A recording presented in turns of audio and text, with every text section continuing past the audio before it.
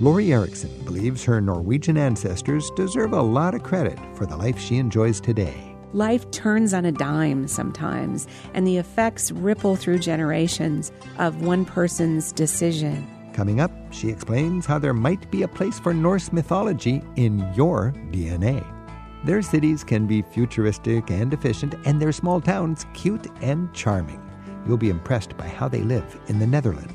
My favorite tiny town, it's one of these ones you see as you go through on the train, and it's these little houses, and you see a church steeple standing up, and you think, how do all these itty-bitty towns have these amazing steeples? I would rather go to Delft.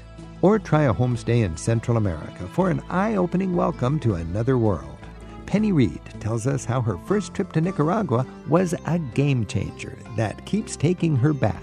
Giving our hearts, giving our presence, giving our attention. We're building bridges in the hour ahead. Come along. It's Travel with Rick Steves. How can visiting a town in another country really change your view of the world? Coming up on today's Travel with Rick Steves, we hear how a study trip to rural Nicaragua did just that for one Seattle traveler. And tour guides recommend their favorite places to enjoy picturesque small towns and powerhouse cities in the Netherlands. Let's start the hour with the discoveries that a woman from Iowa made as she got acquainted with the legends of Norse mythology and her own ancestors in the Old World. From the Lord of the Rings to Game of Thrones, Norse mythology and Viking legends have woven their way into our modern culture. Lately, travel writer Lori Erickson has found herself drawn to explore her own Nordic roots. Her research has revealed her ancestors' spiritual and cultural legacy.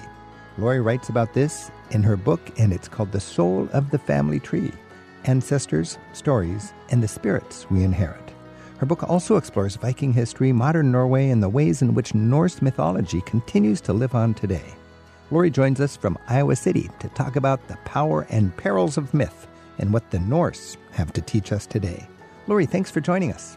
Oh, thank you for having me, Rick. So what the Norse can teach us today. First of all, you grew up, as you write, in a passionately Norwegian-American Iowa town.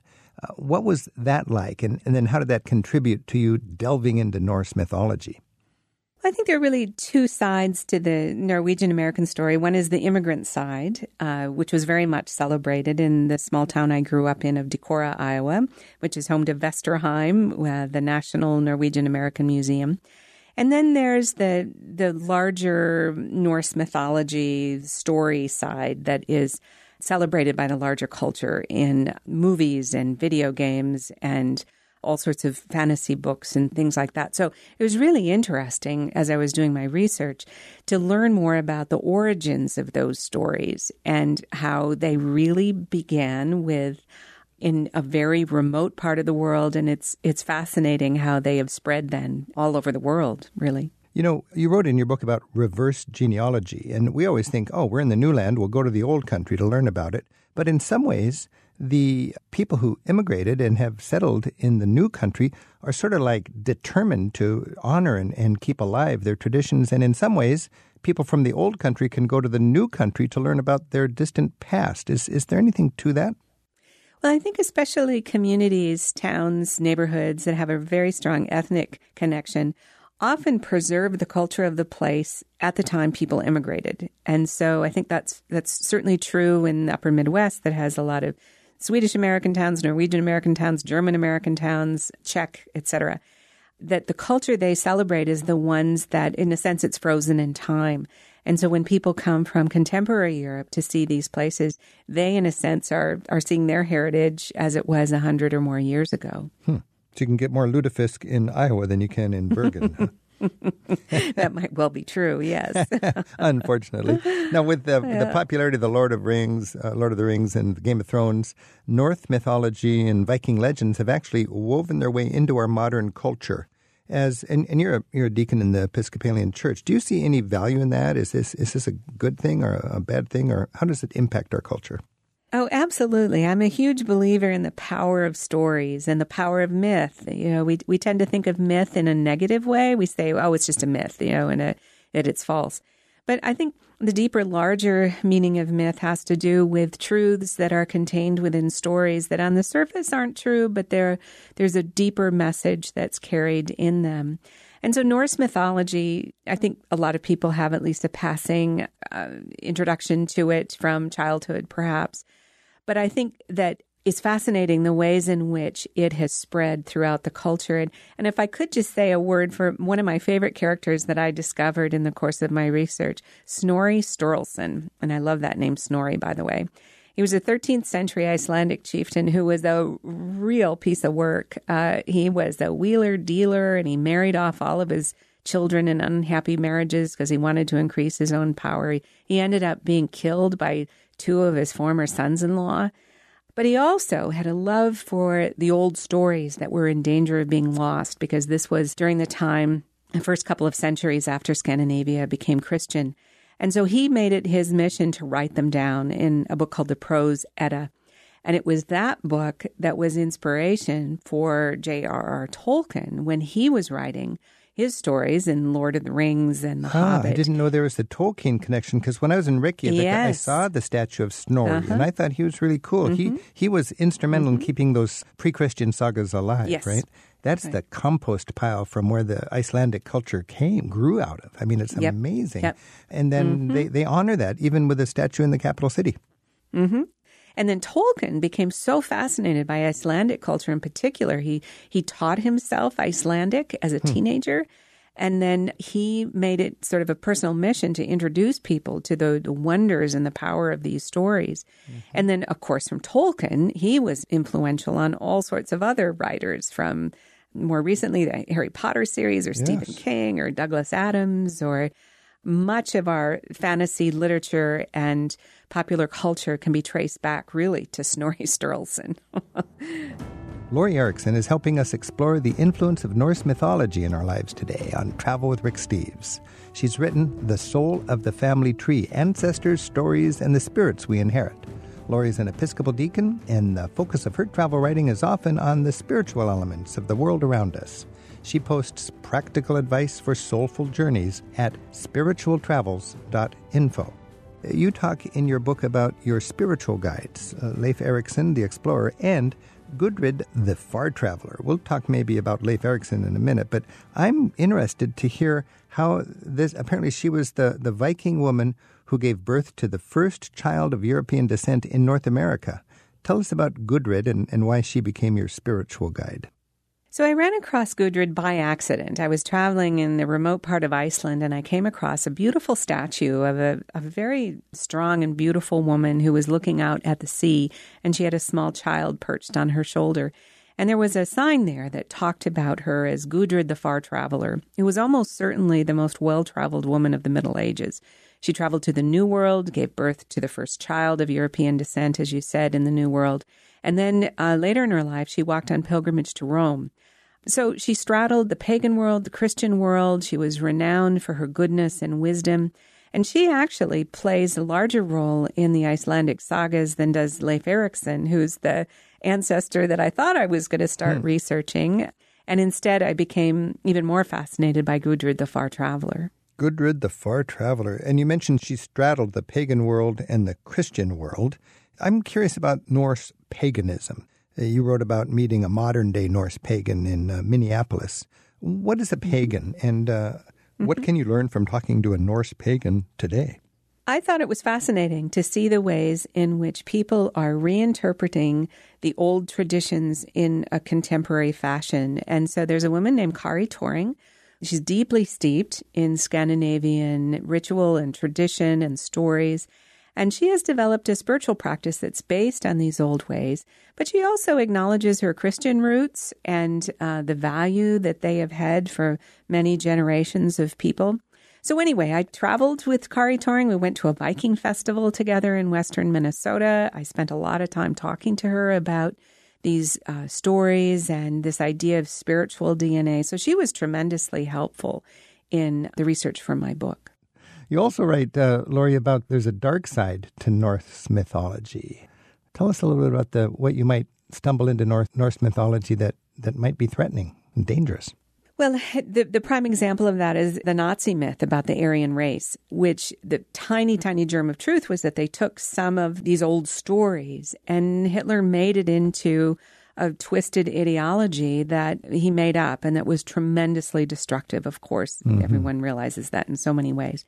Unfortunately, there are people today who appropriate parts of the Norse mythology for their own purposes, white supremacist groups and other groups like that. And it is a problem in the sense that the groups that are looking to Norse mythology for inspiration don't want to have anything to do with them. Let me give you an example of that.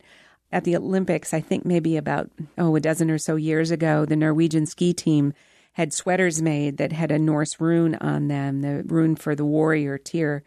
And there was a big uproar because it turns out that is a symbol that has been sometimes used by some of these separatist groups. And they had to do away with, they had to stop wearing their sweaters. And it was such a terrible example of the Norwegians who suffered terribly under the Nazis once again had to deal with the consequences of people, taking part of their story and making it and twisting it. I guess that's a risk and a danger of people with bad intentions appropriating somebody's political beliefs or religious beliefs that any religion or political group needs to be mindful of. We've been talking with Laurie Eriksson today on Travel with Rick Steves as we explore what Norse mythology has to tell us today. Laurie explores her own Norwegian-American ancestry in her book, The Soul of the Family Tree. Ancestors, stories, and the spirits we inherit. There's more on her website. It's laurieeriksson.net. Laurie, you have a website called Spiritual Travels, and it features holy sites around the world. I've had some beautiful emotional experiences at places in Norway that have felt spiritual to me. Can you just wrap our discussion up with a spot in Norway that had a big impact on you as you traveled hoping to connect with your ancestors? I would talk about being on the dock in Bergen. My ancestors, the pair that I had traced primarily in my book, among my many Norwegian ancestors, I just had to choose one couple to trace their history. And they had left from Bergen to come to America, and they never went back. And as I was standing on the dock, I was looking at my two sons, and I was looking at my one son in particular looks Norwegian. He's tall and blonde. And I saw how well he blended in there. And I thought, if those two people had made a different decision, if they had decided to stay rather than go, he would be here speaking Norwegian and, all of those hypotheticals. But you realize just how life turns on a dime sometimes and the effects ripple through generations of one person's decision. And so standing on the dock in Bergen really brought that home to me. I love how, having an interest in your genealogy and your ancestry and good travels seem to mix so beautifully. Laurie Eriksson, thank you so much for joining us, and best wishes with your book, The Soul of the Family Tree. Thank you for having me, Rick.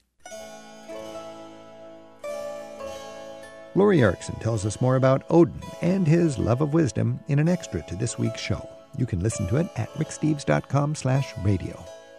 In just a bit, we'll hear how traveling to Nicaragua to learn Spanish can transform your life and your view of the world. But first, we look at some of the fun places you can visit in the Netherlands, where powerhouse cities and scenic small towns both offer their own take on the art of good living. It's Travel with Rick Steves. Most visitors to the Netherlands focus on the top-tier attractions in Amsterdam.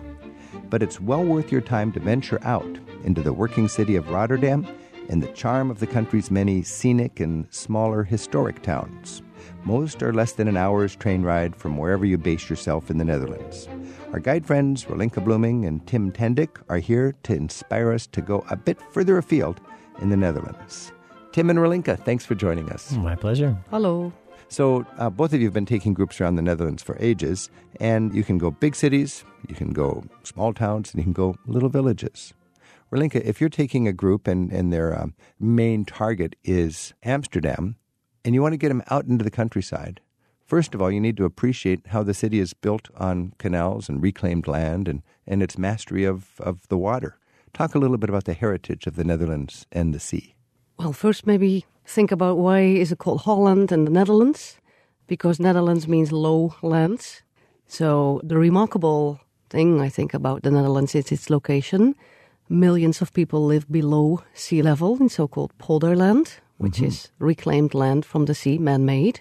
And as you're traveling around, you would see windmills. And when I see windmills, I think Archimedes screws, and that means the blade turns the screws so the water is pumped from lower to higher over dikes and eventually out to sea. Mm-hmm. That's a traditional way of reclaiming the land. You'll also see modern structures designed to protect the Netherlands from the sea. I was in Rotterdam recently. They have this incredible storm surge barrier. Can you explain how Rotterdam is being protected from rising sea levels? There is a storm surge barrier that was designed after a large flooding in 1953. And they decided to make the country safer. But you don't want to build simply dams and dikes because the best example is Rotterdam. So one of the largest harbors in the world. You want to have that harbor being accessible for shipping 24 hours a day. You can't build a dike or a dam there. So there they decided, the Dutch government, because we take climate change serious and we know that we need to invest in the future, they installed a huge storm surge barrier that was actually just recently used after not being used for 11 years. Really? And they spent a lot of money on this, and if you use it just once, it's going to pay for itself because you will avoid a catastrophe like we had in New Orleans. But this storm surge barrier, I've seen it. It's as big as 2 Eiffel Towers on their side, on wheels that can roll together and stop the sea from coming in when there's a perfect storm of high tide and wind and whatever would bring a higher sea. You can close it off and protect millions of people. Correct, that's it. Wow. Yeah. And do the Dutch people who live below sea level feel safe behind their dikes? Yeah, we don't worry. Even if a lot of people live 15, 20, or even more than 20 feet below sea level. And we don't worry because we have faith in the water management of the Dutch government. We know billions of euro are invested in this. The expertise is there. The experience is there. People. It's a Dutch way of living. That's how we live. That's how you live. Now, Tim, when you go to the Netherlands, you can see all the charming towns, and in the Netherlands, you can get anywhere by train in less than an hour. It seems like the trains are so good. So if you want to go there, the answer is yes, it's easy. You just hop on the train. Going to Rotterdam, that would be your look at contemporary Dutch industrial might, it seems like. What do you find when you go to the great city of Rotterdam, which was pretty much destroyed in World War II? That's it. That's why Rotterdam always feels like a little bit of a separate, a little distinct city from the rest because so much of it was destroyed in the war. And they came back and they really faced a challenge that a lot of Europe faced of how to build something new and what would its identity be. And Rotterdam, to me, as I walked through, the thing that really stood out was the amount of art. Just art is so alive in that city. There's statues everywhere, a lot of great little galleries, and they just have they were very mindful about the appearance of the city and how they combined that. I was just there recently. Even the train station is a work of art. It's a happy, modern, efficient train station. It made me want to go to work. I mean, I wanted to commute. It was the strangest thing. But instead, only the Dutch can make you want to commute. I know, it was really something. And I got on a rental bike, and there was modern art dotted all over the town along the generally pedestrian and bike-friendly interior. Even Rotterdam, which is the epitome of industrialization, was primarily pedestrian and bike-friendly. And you come to some of these little communities with modern, just crazy architecture. The market hall is a condominium that arcs over the market. And describe what it's like. I mean, I've never seen anything anywhere like it. It's definitely a different take on the traditional European market. You can go in there and it looks very modern, all this beautiful glass, but then you do still find the kind of small shopkeeper who can tell you exactly where this was grown and sell you the really artisanal products with amazing flavor. And then you look up above and you see people's condominiums, and they're looking literally down on the market. They're living over it. And then across the square, there's houses built on posts where they're cubes on their corners somehow. Completely wacky. Yeah. So there's that playfulness, but also don't they say, they have a joke where in Rotterdam the shirts are sold with the sleeves already rolled up. So I hadn't heard that. Yeah, they say the money is made in Rotterdam, it's divvied up in The Hague, that's the capital, and spent in Amsterdam. Have you heard that, Rolinka? I've heard that, yes. Don't we say the money is made in the Netherlands in Rotterdam, they talk about it in The Hague, and they spend it in Amsterdam. Okay, they talk about it. I have the earlier version when government was more effective. They divvy it up. They divide it. But now they talk about it, and then they spend it in Amsterdam. Thank you for updating me on that little quote. And I also think that Rotterdam is called the new Dubai. because of the modern architecture and all the crazy things they're building. Do you like walking around Rotterdam? No, not really. It's too big for you? Or? Yeah, it's too big. It's too modern. I like... You like the cute? I like the ancient, yeah. Okay, so if you want the cute in a little urban setting and a smaller scale, where would you go? I would rather go to Delft. Delft? It's not really small. It's a city of about 100,000 inhabitants, but it feels small. It's a very dynamic, very young city. It's a city of the university. The technical university is there. So it's all the students that makes the city very lively and friendly. It's not very touristy. And it's only 15 minutes away from Rotterdam. Yeah. So you could live. You could roll up your sleeves and make the money in Rotterdam, and then you could spend your life in this charming Delft. I love being there on market day. Describe the market. First of all, the market square. Market Square is surrounded by old townhouses. So it's the atmosphere of the 17th century with the city hall and the church. And the church is like a rocket of bricks. It just goes straight up. It's amazing structure. And then on market days, the whole square is filled with stalls with all the specialties. So you got the flower shops. You got your flowers, you got your herring, and it's not just for the tourist. It's real. I think it's not for the tourist. It is for the locals. And those tourists that happen to be there, they enjoy it. And of course, we know Delft because of Delftware. Mm-hmm. And if you're curious about Delftware, what can you do? There are several places where they still make original Delftware. So you want to watch out. You don't want to just buy something in one of the shops because most of it will not be authentic. So there's 3 different places where they still make original Delftware. There's the Royal Dutch Delftware Manufactory. That's the big one. The bigger one. Go out there and I'm very impressed by the presentation. You get to see the factory. You get to see the painting. You get to see them fire it's just a beautiful thing. And of course, you can buy some Delft right there. Our guides to the towns of the Netherlands right now on Travel with Rick Steves are Rolinka Blooming and Tim Tendick. Rolinka grew up exploring her home base in the Netherlands on family bicycle outings. She now operates an off-the-grid Shepherd Cottage Eco Guest House in the French Pyrenees. Tim Tendick is Dutch-American, and he teaches English in the San Francisco Bay Area and guides tours all over Europe. We have links to Rolinka's website and to Tim's travel blog in this week's show notes at ricksteves.com/radio. By the way, today's conversation was recorded before the pandemic. Our phone number is 877-333-7425, and Jennifer's calling from Rockwall in Texas. Jennifer, thanks for your call. Oh, thanks for taking it. Yeah, have you been in Delft?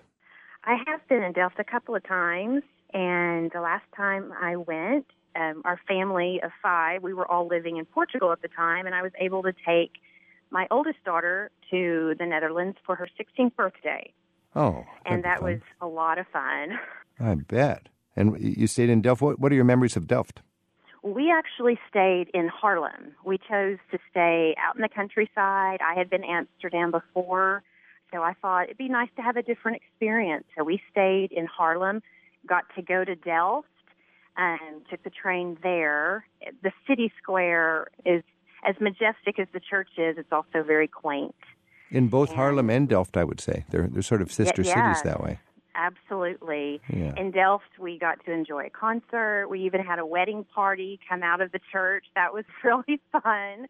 And then in Haarlem, the city square is just, there's everyone's there outside. We even got to eat fajitas, which was fun. Fajitas in Haarlem. Texas. I know. Well, it's sort of the new Netherlands. There's it's a dynamic country, and it's got a classic shell with which to live in. And hey, Jennifer, if you were going to go back again, or you have some friends that were going back, would you recommend they sleep in Haarlem or in Delft? Which one would you make for a home base?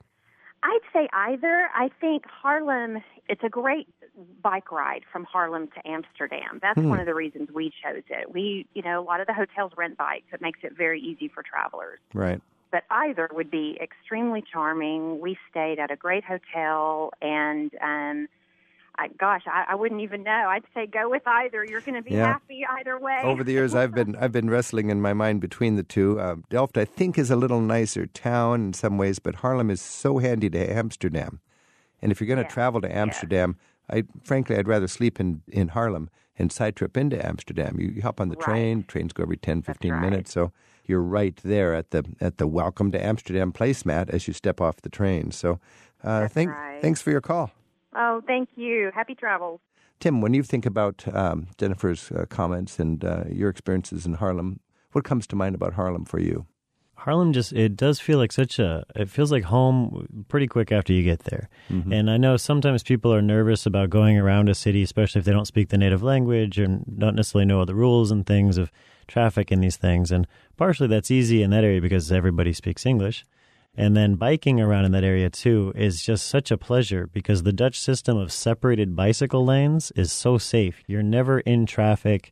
You're always on the separate protected lane. People don't even wear helmets. And everyone who's driving also rides a bike a lot, so they're very mindful of the existence of and the realities of bicycle riding. So it's a very safe place to ride. It's a safe place to ride, but it's not a very safe place to walk if you're a tourist oblivious to the silent bikes that come whizzing by. Many times I've nearly walked right into a bike, and if a little chirpy little handlebar bell ringer can sound angry, I've heard those. This is true. When I started learning Dutch, usually if you learn a language, the first thing they teach you is hello, good morning, that sort of thing. The first thing my Dutch textbook taught me was kijk uit, je staat op fietspad, which is look out, you're on the bike path. Whoever wrote that book said the number one thing we want people to learn is to get off the bike path. Say it again.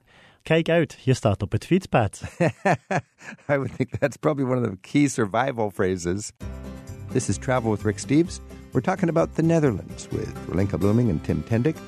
When we're in Harlem, it's amazing. I mean, it's a charming little town, but you step into the church and you have the mightiest pipe organ I've ever seen. Mozart played it.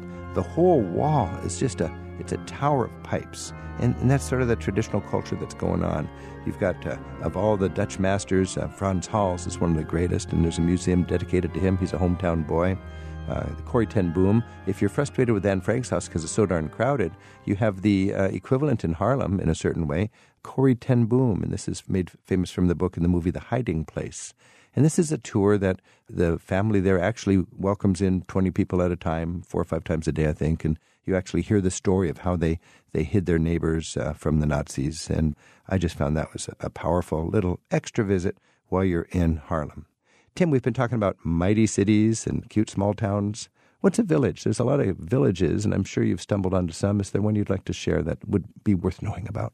My favorite tiny town, it's one of these ones you see as you go through on the train, and it's these little houses, and you see a church steeple standing up, and you think, how do all these itty-bitty towns have these amazing steeples?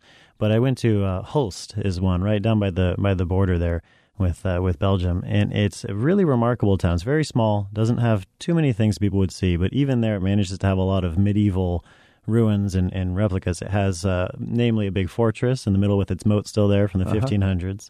But they have the Basilica of St. Willibrord.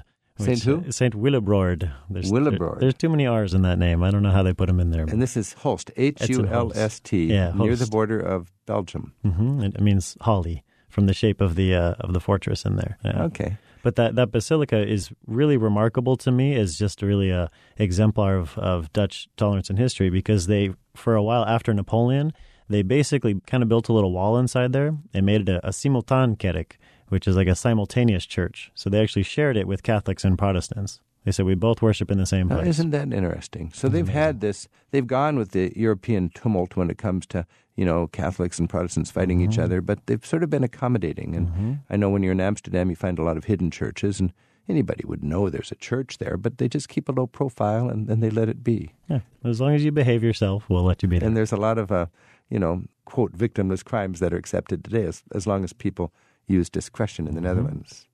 This is Travel with Rick Steves. We're talking with Rolinka Blooming and Tim Tendick about the Netherlands. Rolinka, a lot of people just think flowers when they go to the Netherlands. I believe your last name, Blooming, means flowers. Yes. Did your ancestors sell flowers, or how would somebody be called Rolinka Flowers? I have no idea. Don't know. No. Maybe your dad started one of these Kuchenhof markets or something. I'll ask Papa. All right. But there's 2 things high on people's list. The Aalsmeer Flower Auction near the airport at Schiphol, and Kuchenhof, which every spring has a magnificent tulip festival. Can you describe the Aalsmeer Flower Auction and then Kuchenhof? So the flower auction is in one of the largest industrial buildings in the world. It's just enormous. And there's a lot of activity, but you have to be very early in the morning. And then you can walk around there and enjoy the fast movement of the flowers and the plants and that go into the auction hall. Because the whole idea, it's got to be fast because they got to get the flowers to market today. and you see literal train loads of flowers coming by that people are bidding on. Yeah, like millions of flowers go through it in the morning. But you know what? It's a bit, it's not anymore as it was before, because the people that work at the flower auction, it's more and more they can bid through the internet as well. Oh, this is not what it used to be, because it used to be a really high-energy, amazing spectacle. They had this strange kind of bidding to me where they would go from the top price down. Instead of everybody upping each other, the price would come down and the first person to say yes would get it. Yeah, right? I think it's called the Dutch clock. The Dutch clock. Yeah. Okay. So how about Keukenhof? How's that doing? Keukenhof is fantastic, but it's only 8 weeks a year, of course. So it's only in the springtime. I think it's one of the largest spring flower gardens in Europe. Millions of flowers, beautiful patterns, beautiful colors, the smell, lovely to go. But it's a giant orchard of, it's just like it's a wonderland. I'm not even that into flowers, and I've been to Keukenhof several times. If I'm ever in the Netherlands in the spring during Keukenhof, I make a point to go there. And it costs a reasonable fee to get in there, 10 euros or something like that. And then you've got free run of this vast park and so lovingly landscaped and filled with explosions of colors, along with plenty of Dutch cliches. You've got your little syrup waffles and your wooden shoes and your windmills that you can check out. And the main thing for me is just the magnificent flowers when they're in season. Absolutely, yeah. It's a highlight. Keukenhof. Rolinka Blooming, Tim Tendick, thanks so much for a better understanding of the amazing Netherlands. Thank you, Rick. My pleasure. Next, we hear how a trip to a humble town in Central America can change your life. Penny Reed's trip to Nicaragua was a way to immerse herself in learning Spanish, but it also showed her how practicing peace and creating goodness for the people around you can be a lot more rewarding than just trying to accumulate material wealth. Penny turned her notes from learning new words and concepts in Spanish into a memoir of the places and people that still tug at her heart from Nicaragua. She tells us about it next on Travel with Rick Steves. She's the kind of person who always identified with what you might call the underdogs. So Seattleite Penny Reed decided to try an immersion course in Spanish. It could help her better identify with the second language in the United States and what many students in her school system speak at home. So Penny took time off from work as a school psychologist to join a church group on what was billed as a transformational travel trip to Nicaragua. It included homestays and experiences in humble rural communities and small cities. Her group saw firsthand what people there really need to help alleviate one of the highest poverty rates in the Americas. It turned out ecological tourism may be a part of the equation.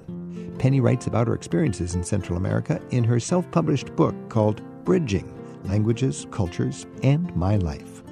Penny, thanks for joining us. It's wonderful to be here, Rick. Thank you. Man, paging through your book, it just reminds me what a powerful opportunity travel is. And it also reminds me how it can complicate your life. And it sounds like your visit to Nicaragua complicated your life. Definitely. And I would also say that it expanded it manyfold. You know, when I was contacted by your producer and asked to come in, I said, this story is not about me. I would be happy to come in, but I really want to have someone here from Nicaragua, as we will later on. And just the learning was expansive. What took me there initially, of course, was my connections at church, but also that I felt almost desperate to learn Spanish. I was working with children with families in the school district. About 30% of them heard Spanish spoken fluently in their home. I recognized that this was an opportunity for me to, as a middle-aged person, to be immersed in culture and Spanish again. Why Nicaragua as opposed to other South American options? Well, it was an invitation at church. Someone had given a gift to our church saying, I want this to go to the people of Nicaragua, following up on a feeding program that we had prior. Okay, so that's the reason you went there instead of Guatemala or something like that. I found that every one of these countries has unique struggles, but fundamentally trying to get people dignity and trying to live in challenges that we can hardly imagine. Now, let's talk just a moment about traveling in Nicaragua. There's the capital city, Managua, there's the interior, and then there's the Pacific coast and the Caribbean coast, right? Correct. Describe each of those just briefly.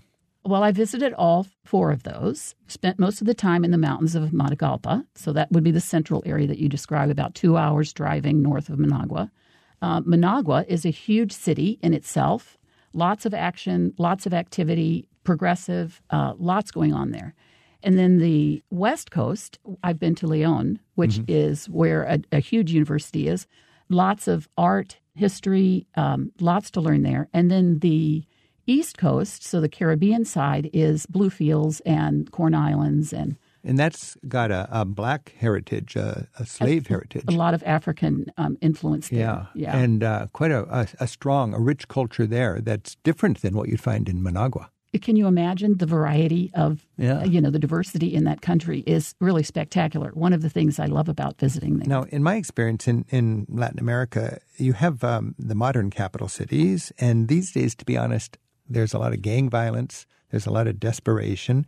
I'm not that comfortable in Guatemala City or Managua, but I am comfortable in the colonial capitals. In Nicaragua, you'd go to Granada. In Guatemala, a lot of people go to Antigua. What's your take on Managua versus Granada? Interesting. You were a historian, Rick. I recognize that. And I am a psychologist. Okay. And so I come at this not remembering or not necessarily having all of the details down about the history. Of course, I've heard it. I've learned it. And it does add to the wealth in my experience. But what I go for is the people and getting to know them. And I've been surprised in Nicaragua time after time that they welcome me. Even the history that they have with the United States, the Iran-Contra affair way back when, they basically opened their arms and were willing to forgive me as a representative of the United States in a second. Well, forgive meaning looking at the negative impact we've had on them as we've favored and supported the corrupt governments and the giant corporations that turn them into a banana republic. Beautifully said. Yeah. So, but I'm with you there, Penny, because I never knew mi casa, su casa, what that meant. My house is your house until I went to Nicaragua. I was so inspired by not just the friendliness, but the friendliness in the midst of such difficulties. I would agree with that. And I would also say that they are striving entrepreneurs. And especially now, it's been so interesting to me not having been there since early 2018, seeing what Ernesto, my friend, has done in order to address lack of tourism, which was really a huge business for him and his company to change it up and to know what the people needed. Yeah. Now, I can hardly wait to talk to your friend Ernesto. But before we get to Ernesto, Penny, you were talking about meeting the people. And my most vivid experiences were in homestays. And when you've traveled there, you've taken advantage of homestays, not staying in a business hotel in Managua, but in somebody's home. Yeah, the first time that I went, we were there for 10 nights. Yeah. And the first night, I was assigned to share a house with a young woman who was traveling in our group. She was 13. And we went into the home, and we were assigned to the only twin bed that was in the home. And I remember looking with Anna and saying, how are we going to do this? Yeah. And we decided, that my head would be at this end and her head would be at this end, and we would get a night's sleep. And I'll never forget that night of being awake most of the night and hearing most of the sounds. And hearing the animals. Yeah. And being grateful. I mean, this was in the city, and there were still roosters waking me up. You had such vivid moments that came across in your journal, in your book, Bridging. And in this book, you talked about staying in Marlena's house and how you wanted to give some tangible gift, but you were instructed by the organization that had you there that giving tangible gifts complicates relationships. So instead of giving them some nice present, what would you give them?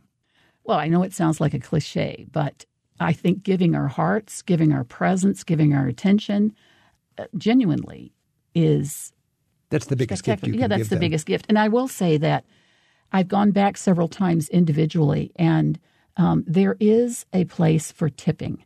And aside from the advice from Witness for Peace, when I have stayed with Marlena and her family for long stays, I will give them a tip at the end that seems not gargantuan to me, but it replaces her roof. It makes a difference. It makes a difference. This is something I've struggled with, is stewardship. You know, I'm spending a lot of money to go down there, and just to learn from being in a world that's struggling that way. And I really struggled with that. How can I be a good steward and have all of this touristic, almost voyeurism, if you want to put it in a negative sense? And I really have come to the conclusion that the best thing I can do as a stewardship is not to feel guilty about spending a lot of money to fly somewhere where there's a lot of desperation, but to come home and have empathy for those people. And share your story. And share the story. Because some people don't have enough courage to do it or don't have the opportunity to do it. That's what you're doing with the book I'm holding right here, Bridging. This is Travel with Rick Steves. We're exploring the potential of thoughtful tourism in Nicaragua right now. And Penny Reeds, a teacher from Seattle who writes about her experience in Nicaragua in her book, Bridging, Languages, Culture, and My Life. Penny had a great experience with her first guide in Nicaragua, and he's joining us on the phone now. He's the director of the Aguali Biological Station in Matagalpa, Ernesto Ocampo. Penny, can you welcome Ernesto and start this conversation? I'd love that. I met Ernesto on my first trip to Nicaragua over 10 years ago. He was one of our tour guides, and I consider him a terrific entrepreneur. He really knows what's needed on the ground, and I've seen his spirit really take hold during this pandemic as he has created activities and what people need at the station. Nice. Ernesto, thank you for joining us. And thank you for having us, and thank you for that beautiful introduction. You must be a wonderful tour guide, considering the impact you had on Penny here, and that was many years ago, and you've had a complicated political situation. Tell me, first of all, what is the situation for tourism now? Because you welcome tourists at your biological reserve. Yeah, I do work. I lead a biological reserve called Aguali, and I also work for Matagalpa Tours, which is the company that hosted Penny and her colleagues as well when they came to Nicaragua. And the situation in Nicaragua is we are having some people traveling again after 3 years of being very, very quiet. We don't really have that many travelers, but yeah, we are having some.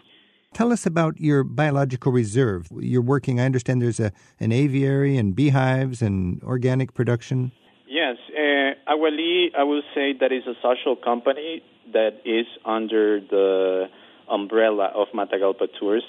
With the political crisis in Nicaragua, it was very complicated for the company to hold the jobs of around 22 people who used to work with us. So there were only 3 people left 8 months later after the crisis, and we decided to create to do more work, environmental work, and to ask people for help from different parts of the world in order to give opportunity not only to the people who were working here, but also to give the opportunity to other people, to young adults and families, complete families, to be part of the conservation program and to forget about a little bit of the violence that was being lived in Nicaragua. So we do this. Everything that we do in our farm or in our biological station is basically to teach young children and young adults. For example, we do organic farming, we do organic honey production, and a little bit of research in the forest as well. But our main focus is education and conservation. Now, Ernesto, my richest travel experiences have been on what I call reality tours or educational tours in Central America. I wonder, is Matagalpa Tours in normal times, not now, but in normal times, are you a kind of educational tourism or is it a sightseeing kind of a tour? Everything we do has to be educational. I mean, we like to connect people with the reality of Nicaragua, and people with nature as well. Because when we try to do conservation, we're not only talking about conservation of the environment, we are also part of the environment. Mm-hmm. And I think it is very important that people understand what is going on in the country, what is going on with the environment and with its people, that people can have a real takeaway when they come to Nicaragua. Because beautiful pictures you can have everywhere, but a real life-changing experience is what we want to develop or to give to people. But at the same time, I will say that we have done that over 14 years, but now that we have the biological station is even more that we want to show people the reality of Nicaragua. So I think we're even more educational nowadays than we used to be 3 years ago. Wow. It sounds like you have a strong educational philosophy, and it also sounds like because of the political situation, very few people can actually come down and enjoy that like they could in normal times. Given the political reality now, what's the best way Americans can help Nicaragua, and what is a wrong way to help Nicaragua? Do you have any advice for us? It's a very interesting question, I would say.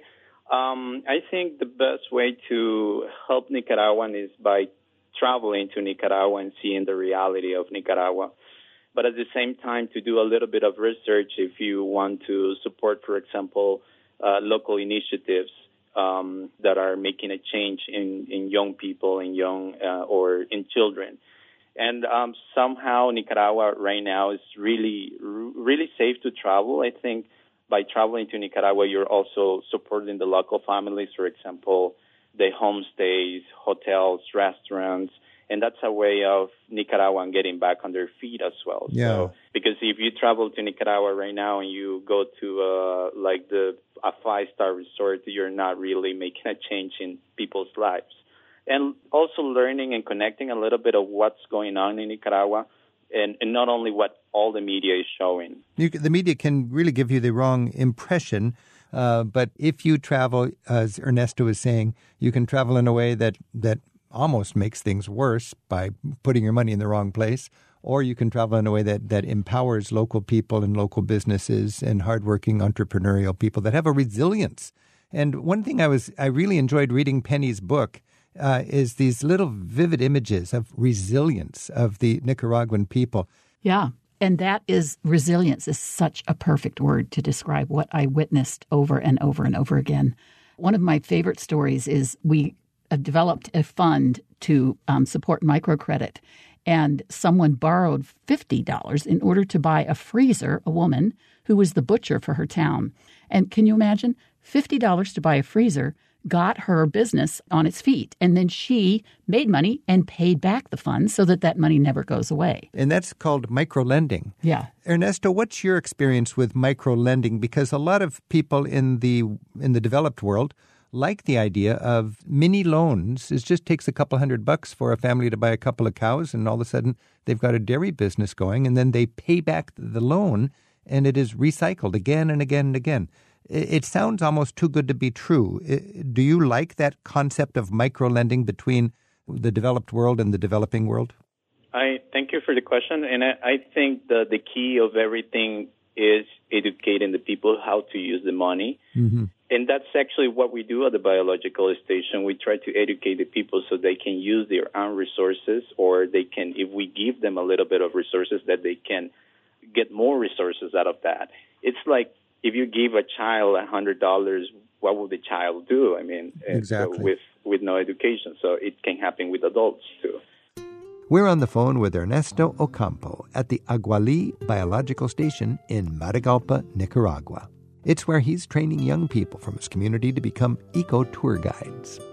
Ernesto reports that tourism to Nicaragua is down about 98%, scared off by the political upheaval there in recent years and by the pandemic's border closures.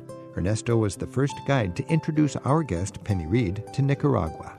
She writes about her transformative adventures in her memoir called Bridging, and at alwaysbridging.com. I want to remind our listeners that we'll have a link to Ernesto's biological station in the notes for this week's show.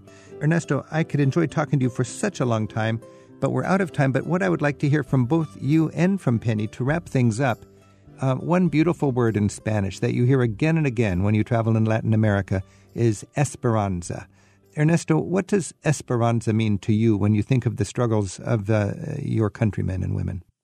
For me, the word esperanza or hope is not to give up, because it's not only in Nicaragua, it's all over the world that you hear bad news every single day. And I think trying to give people opportunity, knowledge, techniques, skills for life is giving them hope as well, and giving something to ourselves to work for, to create more opportunities for our people, our environment, and our children too. And Penny, what do you think of when you think of esperanza in the context of Nicaragua? One of my favorite things about that word is that it comes from the verb esperar, which means to wait, and to hope. It means both things. And I now am so encouraged hearing Ernesto say that I can travel there again because I have been hoping, I have been waiting for both of those things. In your book, Penny, you wrote that my Nicaraguan family's sacred and beautiful gifts of forgiveness, acceptance, and cooperation will forever compel me to choose the side of hope. Ernesto, my heart is so with Nicaragua, and I'm just so happy to be able to talk with you and get that sense of hope that you share. So thank you for joining us, and best wishes. Thank you. And Penny Reid, thank you for sharing your journal, which so vividly and thoughtfully shares your experience in your book, Bridging Languages, Culture, and My Life. Thank you. Travel with Rick Steves is produced at Rick Steves Europe in Edmonds, Washington by Tim Tatton, Kaz Hall, and Donna Bardsley. Affiliate relations are by Sheila Gerzoff. Our website is managed by Andrew Wakely. And our theme music was written and performed by Jerry Frank. Special thanks to our colleagues at Iowa Public Radio in Iowa City for helping out today. You can find links to our guests, listen to a podcast version of the show, and search the archives at ricksteves.com/radio. We'll look for you again next week with another Travel with Rick Steves. Hey, I'm Rick Steves. I love art. And in my new book, Europe's Top 100 Masterpieces, I share my favorites with gorgeous photos and vivid descriptions. It's a greatest hits sweep through art history via the finest paintings, sculpture, and architecture ever. It's all in Europe's Top 100 Masterpieces, Art for the Traveler. It's available now at ricksteves.com.